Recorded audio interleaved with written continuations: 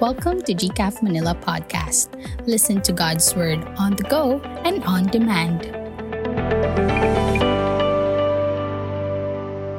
Isang mapagpalang umaga po sa lahat at we praise God. Ngayon po ay buwan na po ng Mayo and we are here to worship God in spirit and truth. So, pwede niyo po bang batiin ang bawat isa po na Happy Labor's Day?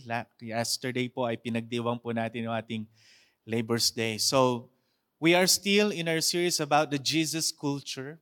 Natapos po natin yung foundations nito of being blessed beyond measure. We are really blessed by God and the status of being truly blessed. And today, we are going to start on the next po na discourse of Jesus Christ in the Sermon on the Mount, focusing on the application of being blessed and how we can really walk in righteousness. Ito pong passage natin ngayong umaga na ito is very foundational on how we should look at our lives in the face of the righteousness of God.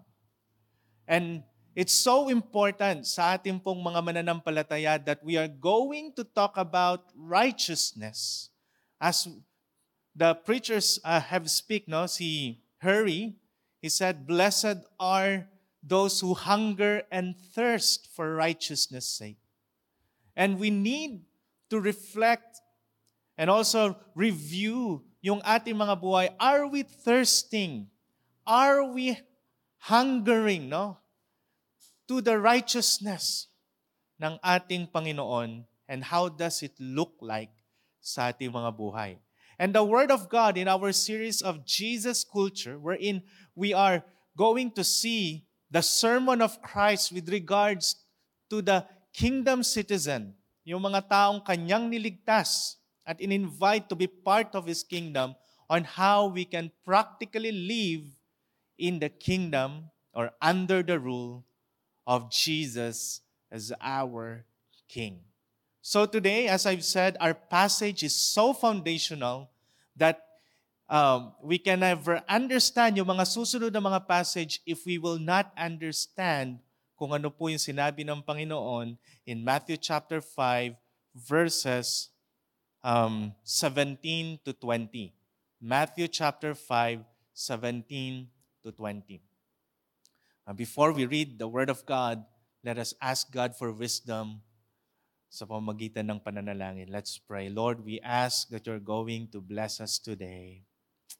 Pray that we will be rested in your presence and that you will give us your Spirit, the Holy Spirit, to understand and to transform our hearts to be aligned in your will and in the purpose, in the wonderful purpose that you have given us.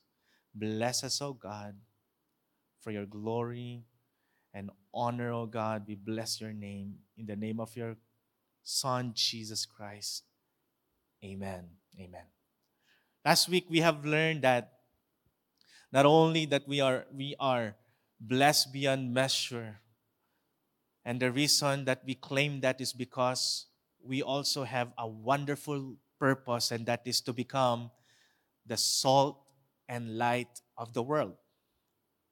And so the next na mga sermons po natin, as we preach from the Sermon on the Mount, as we dive in and review what does it mean to be ruled by Christ, we are indeed going to know in a practical way how are we going to live the righteous life walking with Christ. But before we go on to the application, meron pong parang pinagitnaan ito ng Panginoon of a truth, a foundational truth that we need to understand. And let us read our passage today. The Word of God said, "Do not think that I have come to abolish the law or the prophets. I have not come to abolish them, but to fulfill them. For truly I say to you, until heaven and earth pass away, not an iota, not a dot, will pass from the law until all is accomplished. Therefore, whoever relaxes one of the least of these commandments and teaches others to do the same will be called least in the kingdom of heaven. But whoever does them and teaches them will be called great in the kingdom of heaven. For I tell you, unless your righteousness exceeds that of the scribes and Pharisees, you will never enter the kingdom of heaven. Ngayong umaga po na ito, the Word of God is going to introduce to us 3 foundational truths about the law of God. And in a kingdom, law is important. Ang batas po ay napaka-importante. Hindi po pwede na may isang kingdom walang batas. At hindi pwede na may isang sosyedad na walang sinusunod na mga policy. Ito pong last week po ay pinagdiwang po natin ng mga Kamakop, yung ating pong General Assembly, meron pong review ng mga policies natin, meron pong pag-aayos ng ating mga polisiya sa ating pong religious society because a society demands for a law so that there will be law and order. And in the same way, the kingdom of heaven is also governed by God's law. By God's law. And so today we are going to talk about what I think bihira ng pinag-uusapan ng mga evangelical churches and even emphasized by evangelical churches, and that is the law. Ang batas o yung batas ng ating Diyos. And there's a subtle movement and a heretical teachings that is really creeping among evangelical churches today, and that is the teaching of antinomianism. The antinomianism. That they deny the law. The law is insignificant to the teaching of the truth. The law is, somehow they said it is so obsolete na yung law and dapat hindi na pinag-uusapan. And meron nga pong kilalang mga ngaral na nagsabi na wag nang basahin ang Old Testament. It doesn't make sense to the New Testament believers. But today, we have heard from Jesus Christ Himself. He said, "Do not think that I have come to abolish the law." Do not think that I have come to abolish the law or the prophets. Meaning, Jesus is really clear in saying, wag niyong isipin na hindi ko binibigyan o parang tinatanggal ko na ang kahalagahan, pinawawalang bisa ko na ang katotohanan ng mga batas ng Diyos at ng mga propesya ng mga propeta. Or in our time, we say, the Old Testament. Parang ina-abolish ko na yung kanilang significance, yung kanilang effect in this period of time. And Jesus Christ is the one saying, I do not come to abolish the law. Do not come to abolish the law. And so we are going to see the truth that Jesus, fulfillment of the law. Jesus is the fulfillment of the law. And we're going to see that in this very foundational passage that we need to understand before we walk in a practical way yung righteousness where we need to walk in. So first, the truth is law is in effect, is still in effect. No? As Jesus said, I do not come to abolish the law. The law has still its thing. The law still has its power. We are still, in a way, under the law and the truth that the Old Testament has teach us. Ano po? Yung mga katotohanan na ni-reveal sa Old Testament, it's still in effect today. And we're going to clarify what it means. No? I'm not saying that the law is the way that is going to save us, but what I'm saying, hindi po kailanman na-abolish po ang katotohanan po about the Old Testament and all the law, the governing law, especially the moral law na ibinigay po sa atin ng Diyos and all the prophecy of the prophets. Jesus never abolished the law. So let us not believe, no, doon po sa pagtuturo po ng mga antinomianism, no, which means, ano ibig sabihin na antinomianism? In some Christian belief system, an antinomian is one who takes the principle of salvation by faith and divine grace. Tama po yung dalawa na yan, salvation by faith and divine grace. But ito po yung mali, to the point of asserting that the saved are not bound to follow the moral law contained in the Ten Commandments. And in the following verses that we are going to preach sa mga susunod po na linggo, we are going to actually review the Ten Commandments. And in fact, makikita natin how Jesus elevates it to the next level, that the spirit of the law should also be fulfilled in it. Not just what is written, but the very principle and essence of the law, which is the law of love. The law of love. And so, tama po yung kanilang sabi, no? We are saved by faith and divine grace, but mali pong sabihin natin, we are not bound to follow the moral law of God. Yun po yung mali. And we cannot deny the Old Testament and the effect of the law sa ating mga buhay, all the judgment because of our disobedience. No? I just want us to see it clearly. No? Why is still there suffering hanggang ngayon? Why is there pain? Why is there natural disasters happening all around the world? Why is there COVID-19? It is because the curse that happened in the Old Testament, when man fall into sin, during the story, doon po sa story, no? Doon po sa history ng garden, when Adam and Eve have fallen into sin, sin has entered the world, and because of sin, the world is cursed. And that's why we cannot deny that the law is still in effect.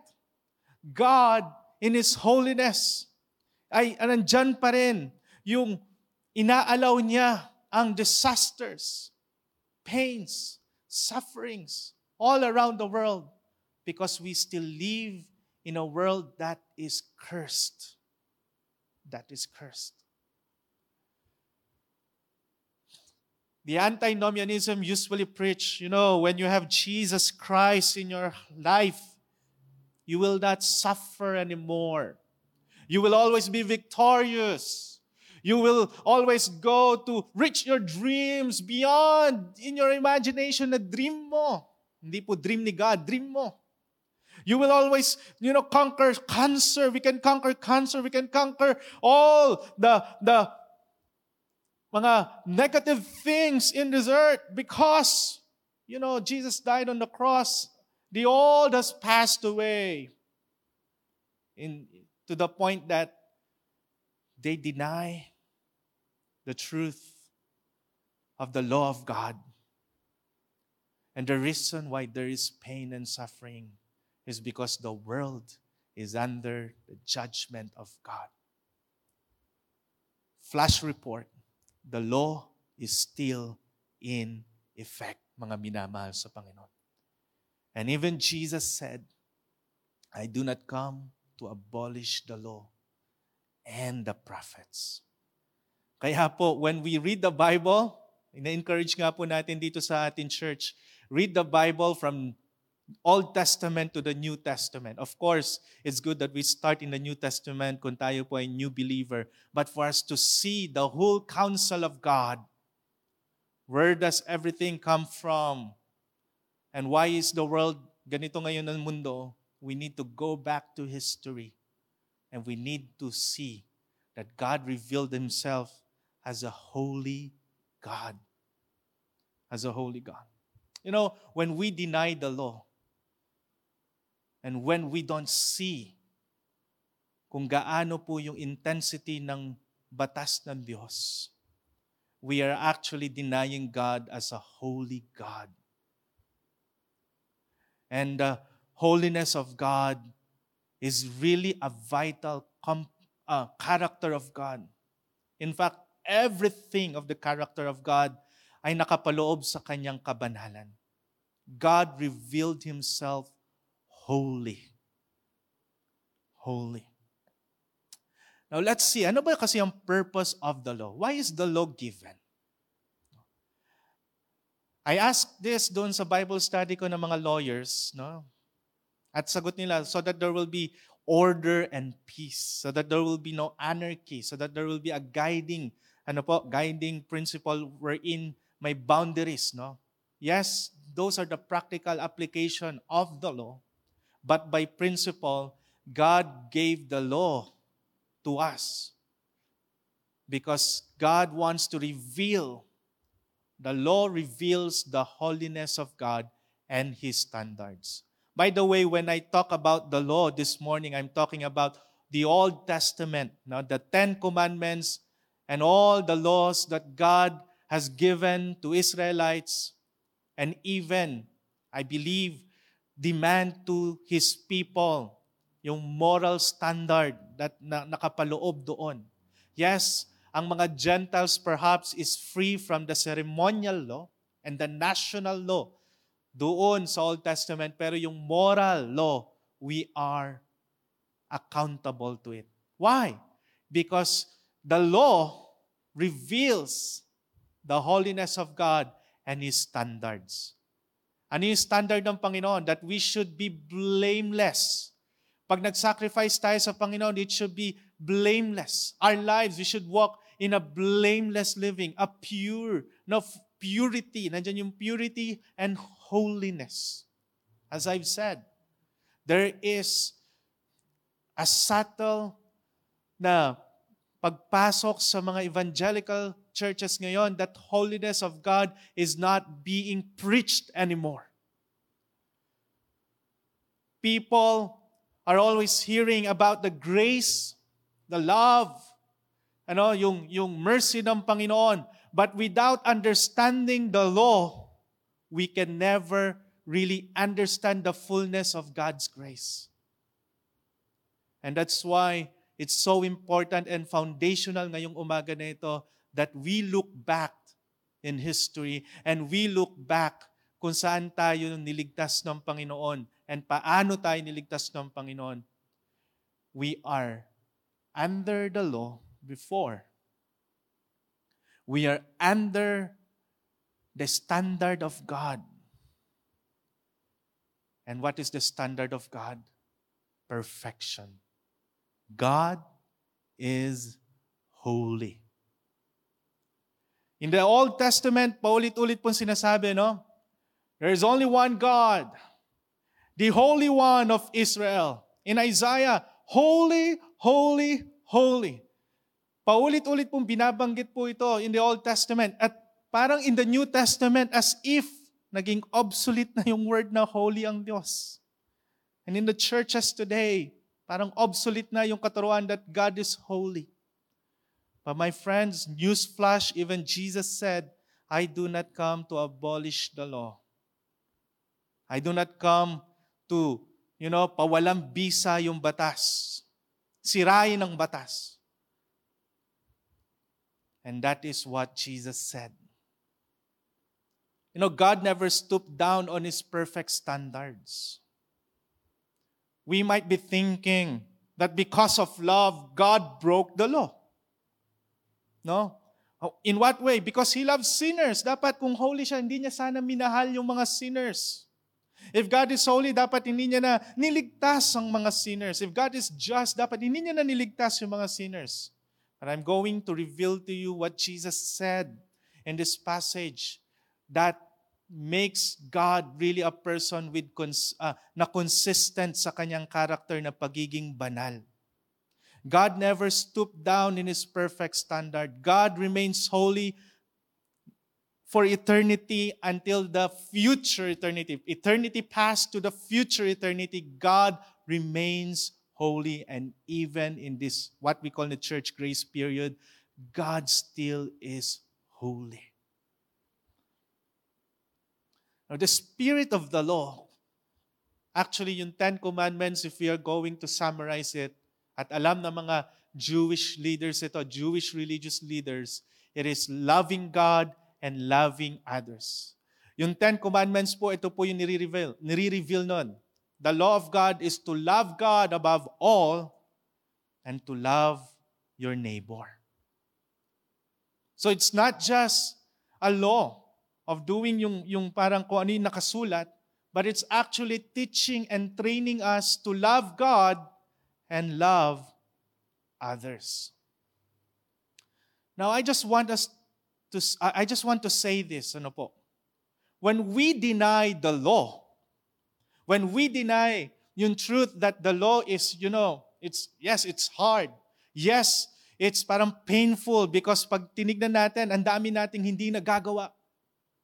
And its effect, anong effect nito? When we don't follow, when we don't obey God, merong consequences. When we don't obey God, it leads to death.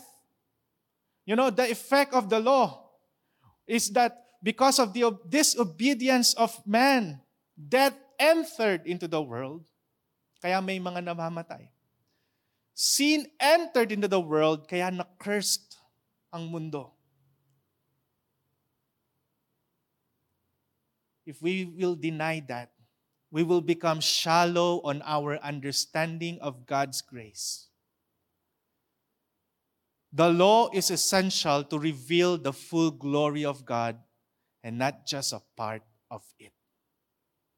God is holy. And the law reveals the holiness of God. And also, another purpose of the law, it reveals our sinfulness that leads to us to see our need of a Savior. The law reveals to us that we cannot really reach yung standard ng Panginoon. And therefore, it will lead us to mourn on our sin. Ano sabi nga, blessed are they that mourn over their own sins, for they shall be comforted with the provision of salvation na ibibigay ng Panginoon. So the law is essential. The teaching about the law is so essential to reveal how sinful we are and how we miss the mark, how we trespass against a holy God.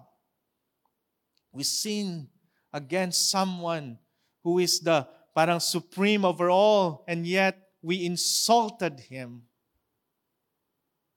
And the law said the penalty of sin is death. As Romans 6:23 said, all have sinned and fall short of the glory of God. So, when we say that the law is still in effect, the standard of God is still in effect. What is the standard of God? Perfection. Perfect obedience. Perfect allegiance. Perfect na talagang pagsunod sa mga batas ng Diyos. Romans 3:23 po ito, hindi Romans 6:23. Romans 3:23 really reveals that all of us have sinned. Sino po dito ang magsasabi sa atin, no? Ako po, I think I do not fall short of the glory of God. I think the way titimbangin ko yung sarili ko, pasado ako sa Diyos. Meron po ba? Sino pong pasado? I-type niyo po dyan sa inyong mga screen. 1. Meron ba nagsabi ng 1? Marahil wala. Because technically speaking, lahat tayo, kahit nasunod natin yung 9 out of 10 in the commandment of God, hindi pa rin yan papasa sa Diyos. Kasi ang standard ng Diyos, ang pasado sa Diyos, 100%. Ang pasado sa tao, 75% pasado na yan. Minsan 60% pinapasa pa. Pero sa Diyos, 100% yan lang ang pasado sa Kanya. 100% obedience. And then Jesus said, I came not to abolish the law, but to fulfill it. Ano po? Now, Martin Luther said, the law discovers the disease. Because of the law, nakita natin, we see yung mga rules and yung mga policies ng Panginoon. And it reveals our disease. And the gospel gives the remedy. The gospel gives the remedy of our sinfulness. You know, I am just parang thinking and reflecting as I prepare itong message na ito, and I am reflecting on how Christians view the law. A lot of Christians view the law as if ang law is evil. As if the law ay yung nagpapahirap sa atin. No, wala pong problema sa batas ng Diyos. In fact, in Psalm, sabi po sa Psalm, the law of the Lord is perfect. The law of the Lord is pure. The law of the Lord revives the heart. The law of the Lord is more sweeter than honey. The precepts of the law, di ba, is the one that will keep someone pure. So is there a problem to the law? No. The problem is the people. The problem is our hearts. Our hearts is so, parang ang tigas ng ating mga puso, and we disobey the law of God. And because of that disobedience, we have the disease. Anong disease? Sinfulness, our sinful nature. And therefore, it's not the law yung problema. It's our hearts. And our hearts cannot keep up on obeying the law. And so the good news is, the gospel provides the remedy of our disease.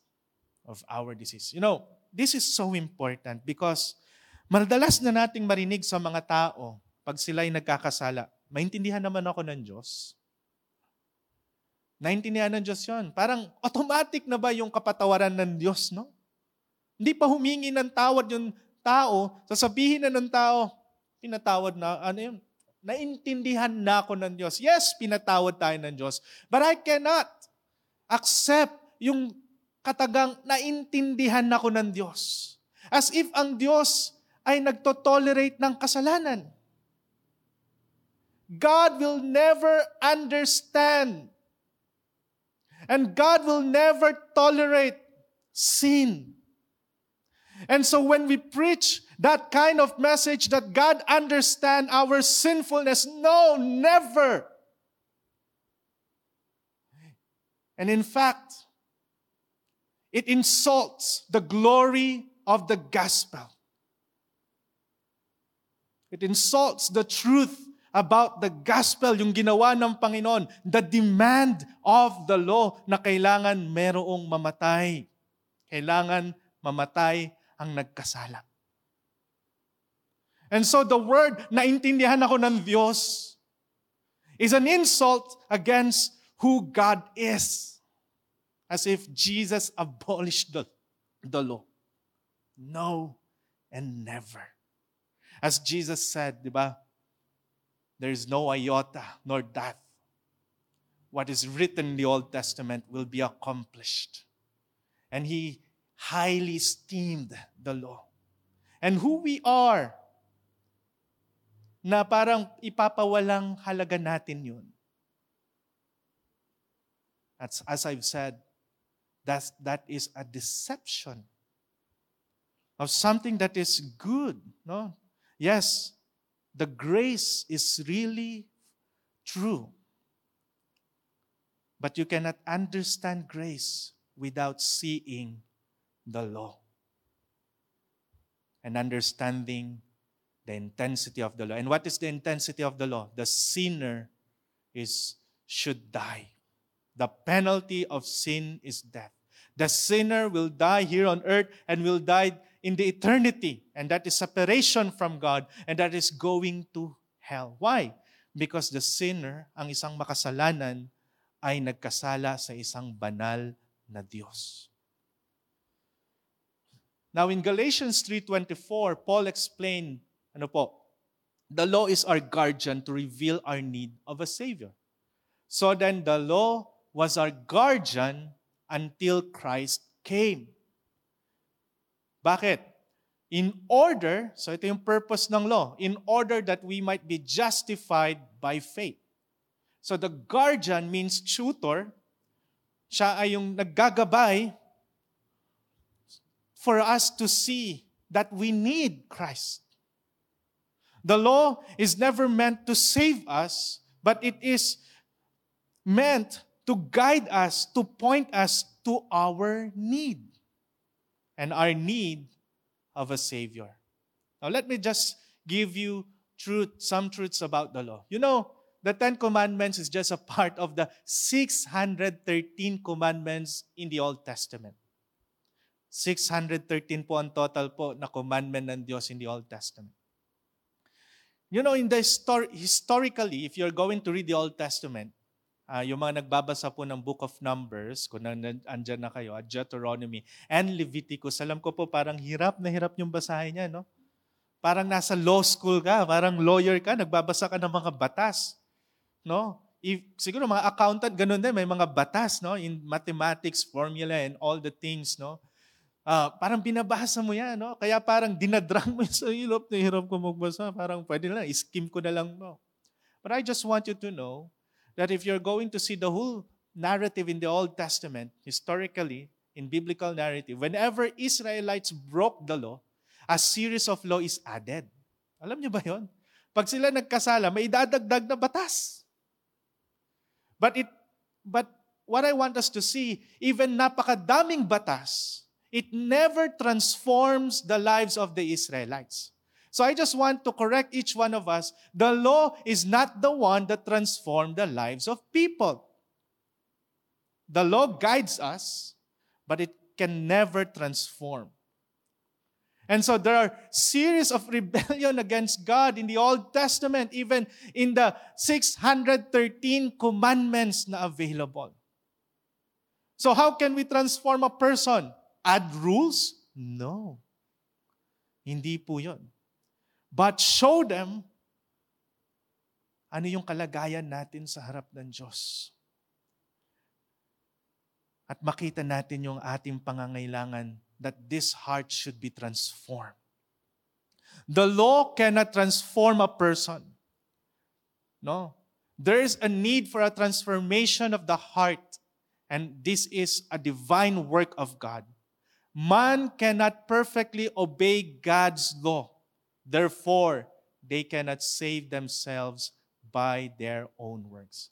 Now, I just want us to know what Jesus really meant during their time in the context. So there are people who see themselves righteous. Remember the story of the young rich ruler? The young rich ruler come to Jesus Christ and said, Rabbi, tell me how can I have eternal life? And then sabi ng Panginoon, sinabi pa pala ng young rich ruler, good master, no? If my memory serves me right, yun yung nabasa ko, good master. And then Jesus said, there is only one who is good, and that is God. Only God is good. He's the one who is perfect. And then sabi no, how can I have eternal life? And then sabi ni Jesus, obey the law and all the commandments of God. And then sabi ng young rich ruler, na-obey ko na yan. Wait, na-obey ko na yan. So it seems that the young rich ruler see himself, I think I am worthy of eternal life because I have obeyed the law perfectly. And then Jesus see the heart of the young rich ruler at nakita niya yung idol niya sa buhay niya at sinabi niya, sell all your possessions and give it to the poor and follow me. And then the young rich ruler, talagang malungkot na malungkot, umalis siya. Parang sa young rich ruler, hindi ko kayang gawin yon. I think I'm okay. I think I'm going to heaven. Pero hindi ko kayang na na kahit hindi ko ibigay yung hinihingi ni Jesus Christ, or I can say, kahit hindi ako manampalataya kay Jesus, I don't need Jesus to have eternal life. I can do it on my own. I think the young rich ruler never have the eternal life because he trusted on his wealth and on his own works. The law cannot save. The purpose of the law is to lead us to Jesus Christ. Because ito po yung sinabi ng Panginoon in verse 17 to 19. So what is the standard of God? Perfection. And Jesus said, repeatedly, so an emphasis was being made here. Sabi ng Panginoon, I have not come to abolish them, but to fulfill them. And for truly, I say to you, until heaven and earth pass away, not an iota, not a dot will pass from the law until all is accomplished. The second truth, flash report. The law is complete in Christ. The law is complete in Christ. Jesus came not just to die, parang isa lang yung good works bang ginawa, isa lang ba yung sinunod ng Panginoon? Death on the cross? No. He obeyed all the law perfectly. Perfectly. And sabi niya, I came to fulfill them. Because the law and the prophets actually talk and teach us about the Messiah, the coming Messiah. The need of the Messiah, the demands of the law requires the need of a Messiah. The prophecy reveals that ang Panginoon is really, Jesus Christ is from God. And He is the chosen one. That's why the law is complete in Christ. Jesus highly esteemed the law and fulfilled them.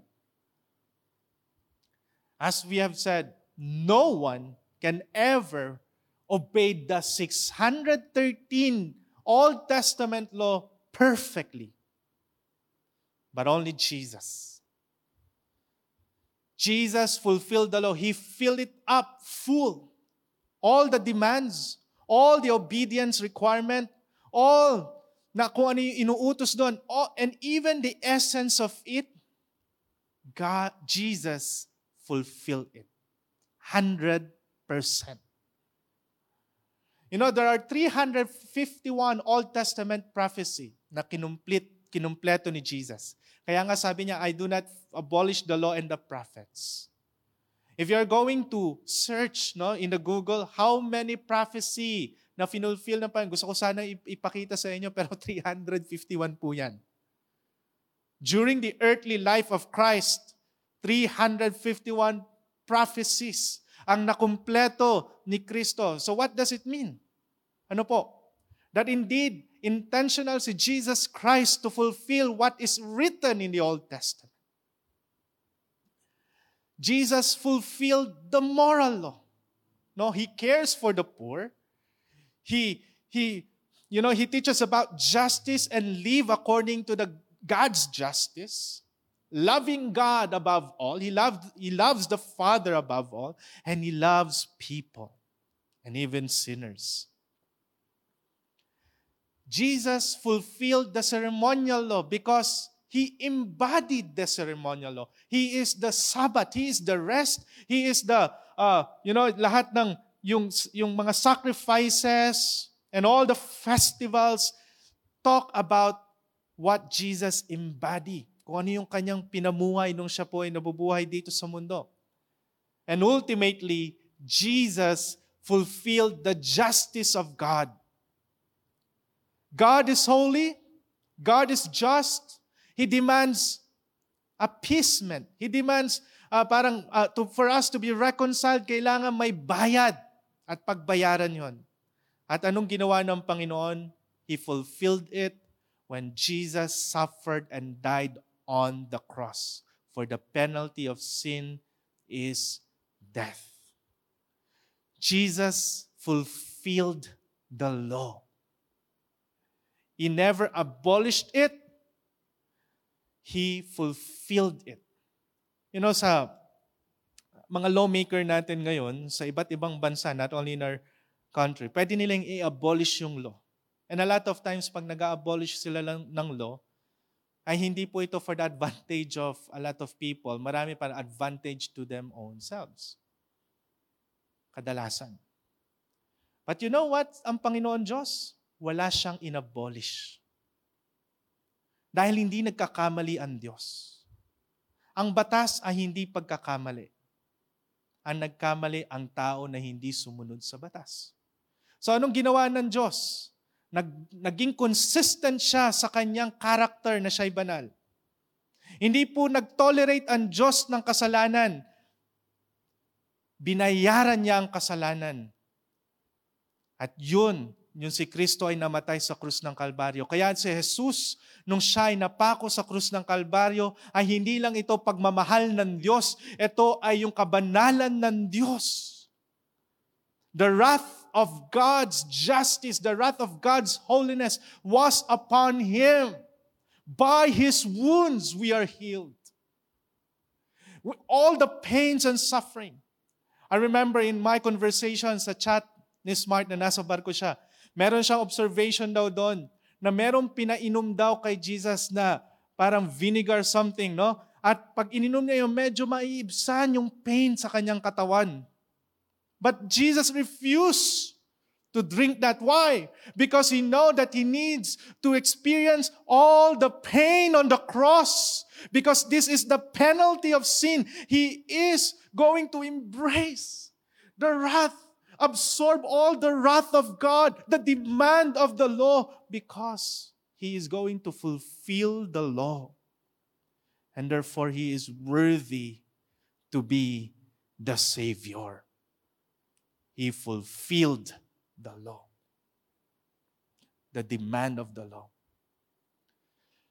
All religion and philosophies say, this is the way. Pag sabi, this is the way. You give to the poor, you do this, you donate to the church, you go to the mountains. But only Jesus says, I am the way. This is what Tim Keller said. And I agree with him. And why is Jesus has the authority to say, this is the way? Because He fulfilled, I am the way, I should say. I am the way, sabi ni Jesus, because He fulfilled the law and the prophets. He is indeed the only way. Lastly, in the truth that we need to understand about the law, in verse 20, Jesus said, for I tell you, unless your righteousness exceeds of the scribes and Pharisees, you will never enter the kingdom of heaven. Flash news, truth, completed law is needed to be saved. Sabi ng Panginoon, unless your righteousness exceeds, mas humigit sa mga scribes and Pharisees, you will never enter the kingdom of heaven. Now, let me tell you, sino ba itong mga scribes? You know, the scribes are the people who devoted their lives to record and rewrite the Old Testament with strict standards of holiness. Ano yung standard ng holiness nila? Pag kada isusulat nila yung salitang Lord or God or Yahweh in Hebrew, they need to wash their hands. Some said they need to maligo ulit. So imagine kung 3 beses yung Yahweh sa isang verse, siguro 3 beses magugas, 3 beses maligo.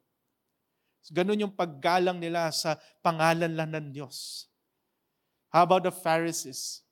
They are the ones who imposed the law and maintain the Jewish tradition to maintain their culture and order in accordance to the law of Moses. Sila itong pinaka-strict sa pagsunod, sa batas ni Moses. So the people during that time, pag meron pong level of righteousness, pag sinabing righteousness, ang kanilang naiisip, yung mga scribes, ito yung mga Pharisees. No? In our time, marahil, ang iniisip ng marami sa atin, no, especially in the church, ito yung mga seminarista. Ito yung mga nag-aaral sa Bible College. No?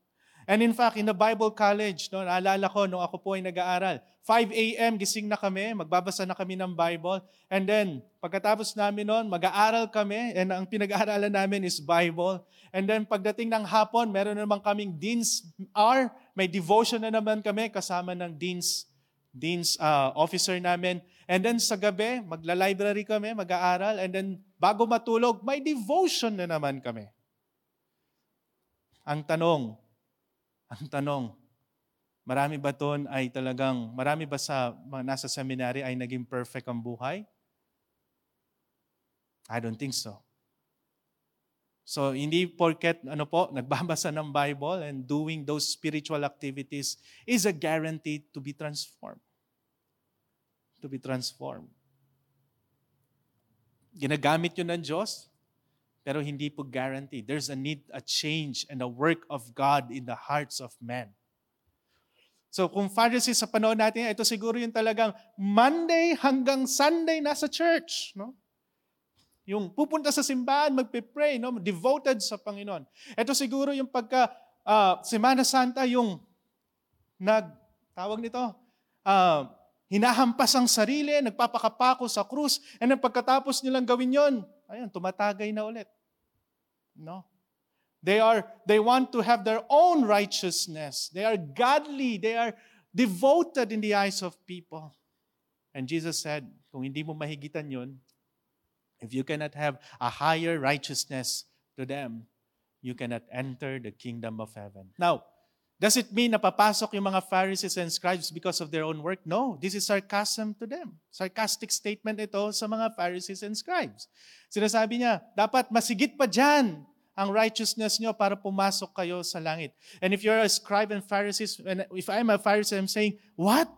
Yung pinaghirapan ko na strict following the law, yung mga na-memorize ko na mga Bible passages, yung ceremony na aking ginagawa, yung mga pagfa-fasting ko, na talagang pinapakita ko sa mata, I'm fasting, and really nagpa-fast ako, hindi ako kumakain.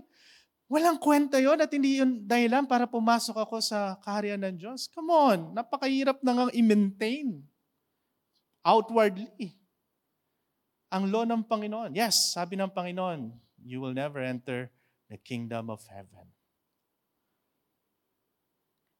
And now, I will introduce to you the author, si Matthew. Imagine the author, yung Matthew. Kilala niyo ba si Matthew? Matthew was a publican. And what is a publican? A tax collector. To the point that perhaps he never exercised Jewish, mga religious rights because he cannot enter the temple. He is forbidden to enter the temple because tinitignan siya as a Pharisee, na parang sinful. He was a traitor because he served Rome, a pagan nation. Traidor siya sa kanyang mga kalahi. And so imagine Matthew, narinig niya ito sa Panginoon, unless, you will exceed the Pharisees and the scribe yung righteousness, you will never enter the kingdom of heaven. Hopeless siguro, pakiramdam niya nung una. Oh, I'm hopeless. I cannot enter the kingdom of heaven. Marahil yan din yung pakiramdam ng maraming tao ngayon dito. Hopeless. Hindi ko nga mabasa yung Bible ng buo. Na consistently. How can I enter the kingdom of heaven? Good news, flash report. Even though God is looking for perfect obedience and not just religious obedience, the good news is this. Good news, Jesus imputed His righteousness to those who put their faith in Him. Jesus, pag sinabi imputed, iniligay, ipinasa ang kanyang katuwiran, ang kanyang pagsunod, yung pagkakumpleto ng batas, fulfillment of the law. All the obedience of Christ is being imputed to the one who is going to put their faith in Him. Let me just read the Apostle Paul writing in the book of Philippians.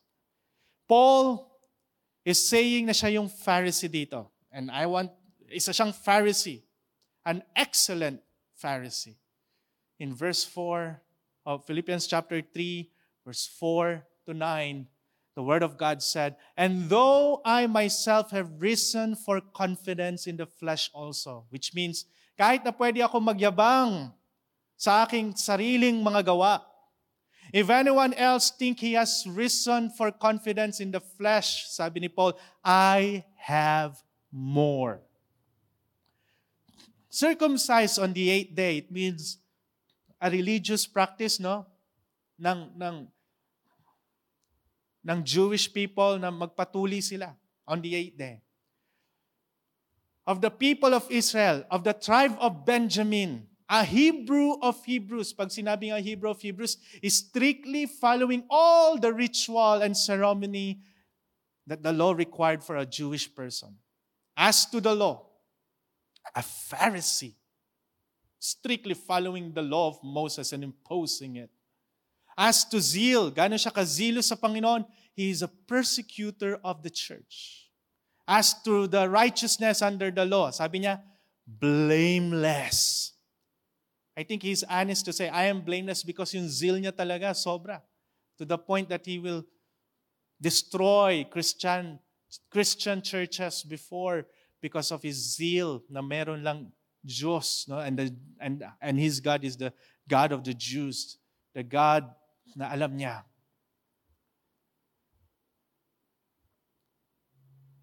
Self-righteousness counted as loss in comparison to the righteousness of Christ.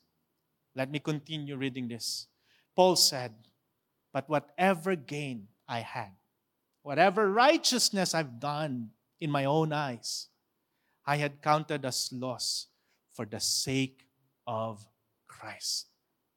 Indeed, in verse 8, I count everything as loss because of the surpassing worth of knowing Christ Jesus my Lord. Ano yung nakita niya kay Jesus? He is the one that really completed the law. He is the one that represents the God and His forgiveness, His mercy, His holiness. It is all embodied in Christ Jesus.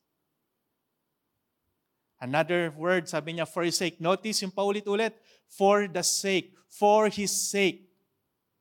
I have suffered the loss of all things. For His sake, sabi ni Paul, nag-suffer ako ng gusto. But you know what? That's nothing. Why? Because I gain Christ.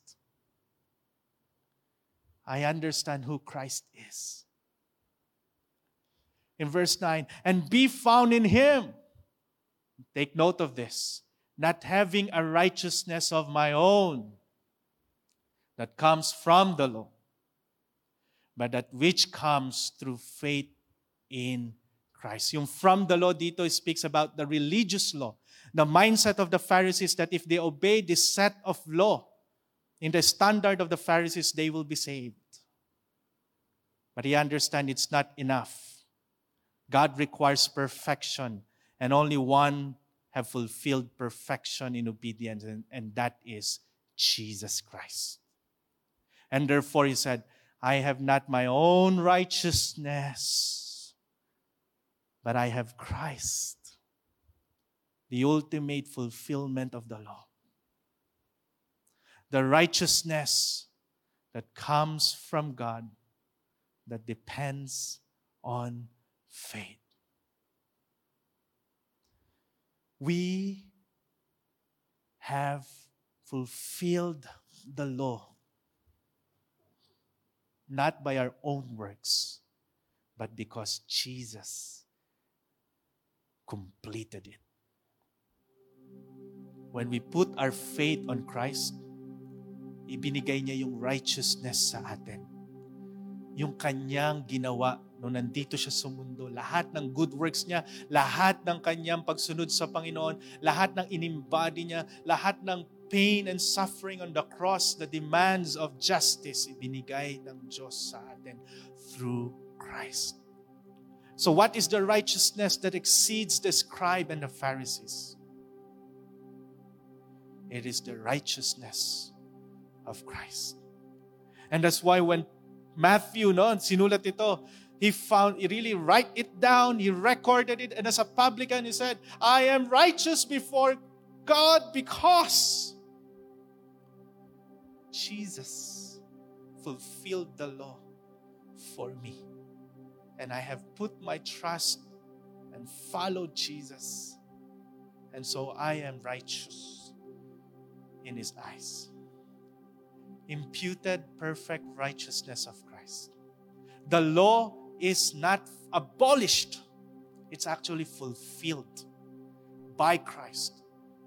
And so Christ's righteousness inilagay sa atin and our guilt inilagay doon sa krus ng Kalbaryo. So anong meron tayo ngayon sa harap ng Diyos?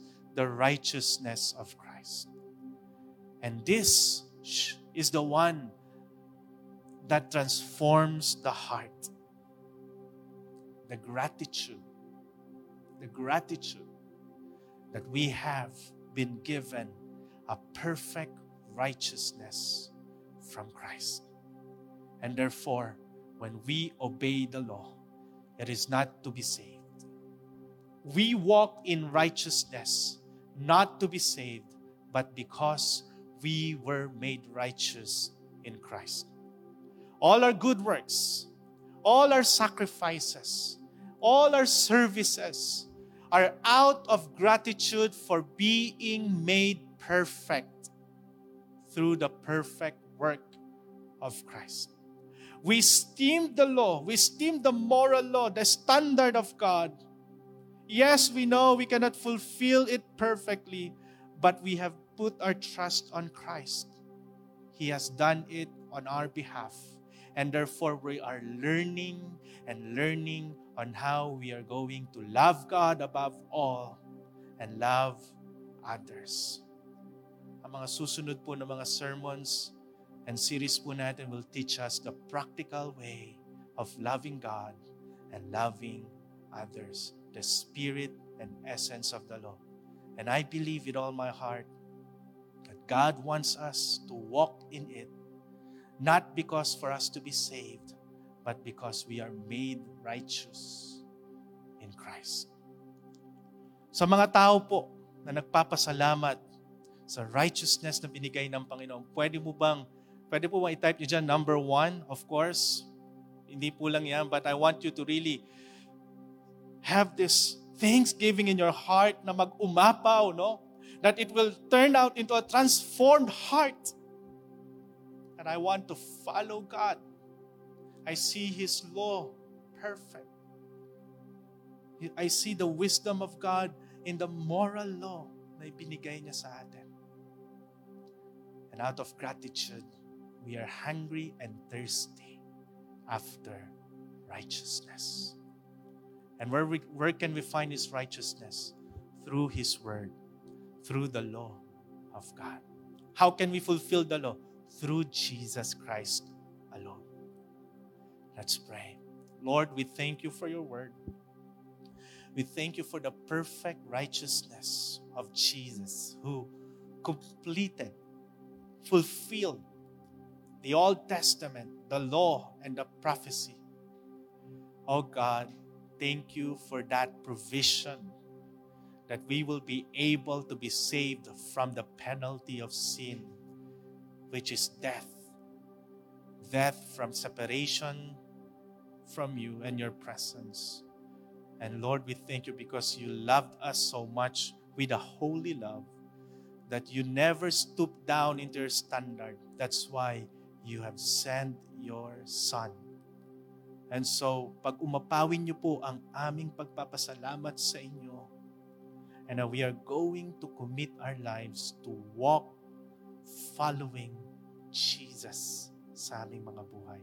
In Jesus' name we pray. Amen. join the GCAF Manila community on Facebook and other social media platforms for more. Together, let's continue to obey beyond borders.